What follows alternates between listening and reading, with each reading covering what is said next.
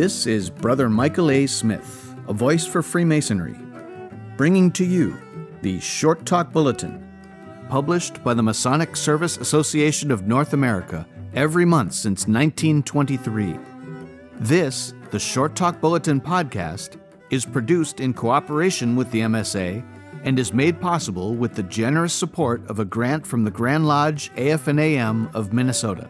Volume 92, Number 8, August of 2014.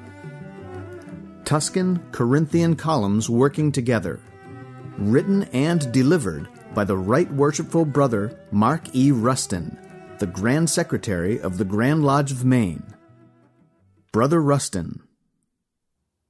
The second passage of our Masonic journey, the Fellowcraft degree, introduced us to the subject of architecture. We learned of the various designs of columns and how they evolved from the Tuscan through the several expressions to the Corinthian. We were taught that form followed function and, as new forms were developed, the mathematical formulas used to describe them changed to allow for the best use of material and to attain desired function. I recently visited a lodge in Independence, Missouri. As I walked outside, I was facing a church directly across from the lodge. I noticed the canopy over the porch and the second floor above were supported by 4 Tuscan columns. As I mused as to why they had used Tuscan rather than the more decorative Corinthian columns, I realized that their choice was dictated by the load to be borne.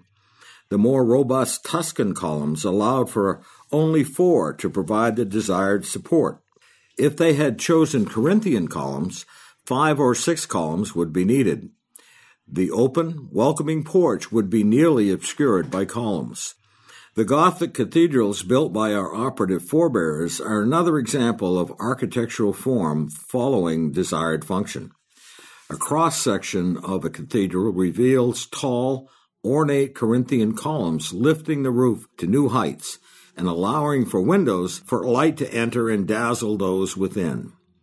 Outside the walls, Tuscan columns bear the weight of the flying buttresses, which shift the load from the Corinthian columns to allow them to reach their magnificent height without crumbling under the load. We desire the masters and wardens of our lodges to lift up the canopy of heaven, allowing new light to stream into our lives and inspiring us to new heights of knowledge and insight. Leading men, we are to become better men. These offices are, by necessity, the Corinthian columns of our lodges. Those of us on the sidelines, and especially those in the corners of the East, must be supportive of the officers who lead us. We are, by necessity, the Tuscan columns of our lodges. In imitation of our operative brothers, we speculative Masons must order ourselves by defining our form by the function we are expected to perform. The same stones can be fashioned into either type of column.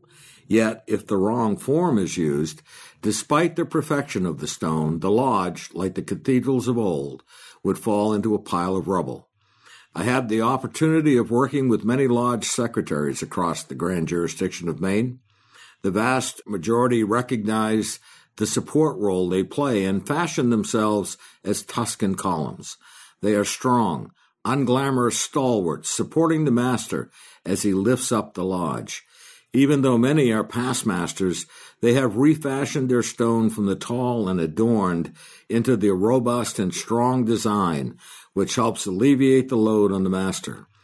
By doing so, they allow for the beauty of Freemasonry to be seen in the lodge and the wider world.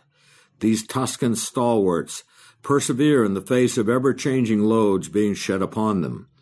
I'm particularly impressed with the many secretaries of advanced years who work untold hours to learn an electronic database program. They first sensed the value and willingly shouldered the load of learning, which allows the canopy of the lodge to rise to new heights.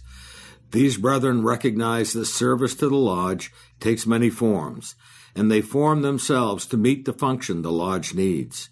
The Fellowcraft degree teaches us about Freemasonry in the middle of the action. It offers us the tools to fashion our service into the form that best serves the fraternity. It also whets our desire for even more light.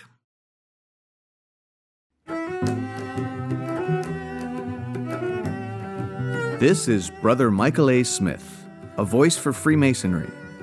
And this has been the Short Talk Bulletin podcast, produced in cooperation with the Masonic Service Association of North America for the purpose of providing a common stock of vetted Masonic information to all of the constituent lodges of all of the member jurisdictions, and is made possible through a generous grant from the Grand Lodge AF&AM of Minnesota, who have been engaging and inspiring good men who believe in a supreme being to live according to the Masonic tenets of brotherly love, relief, and truth since 1853.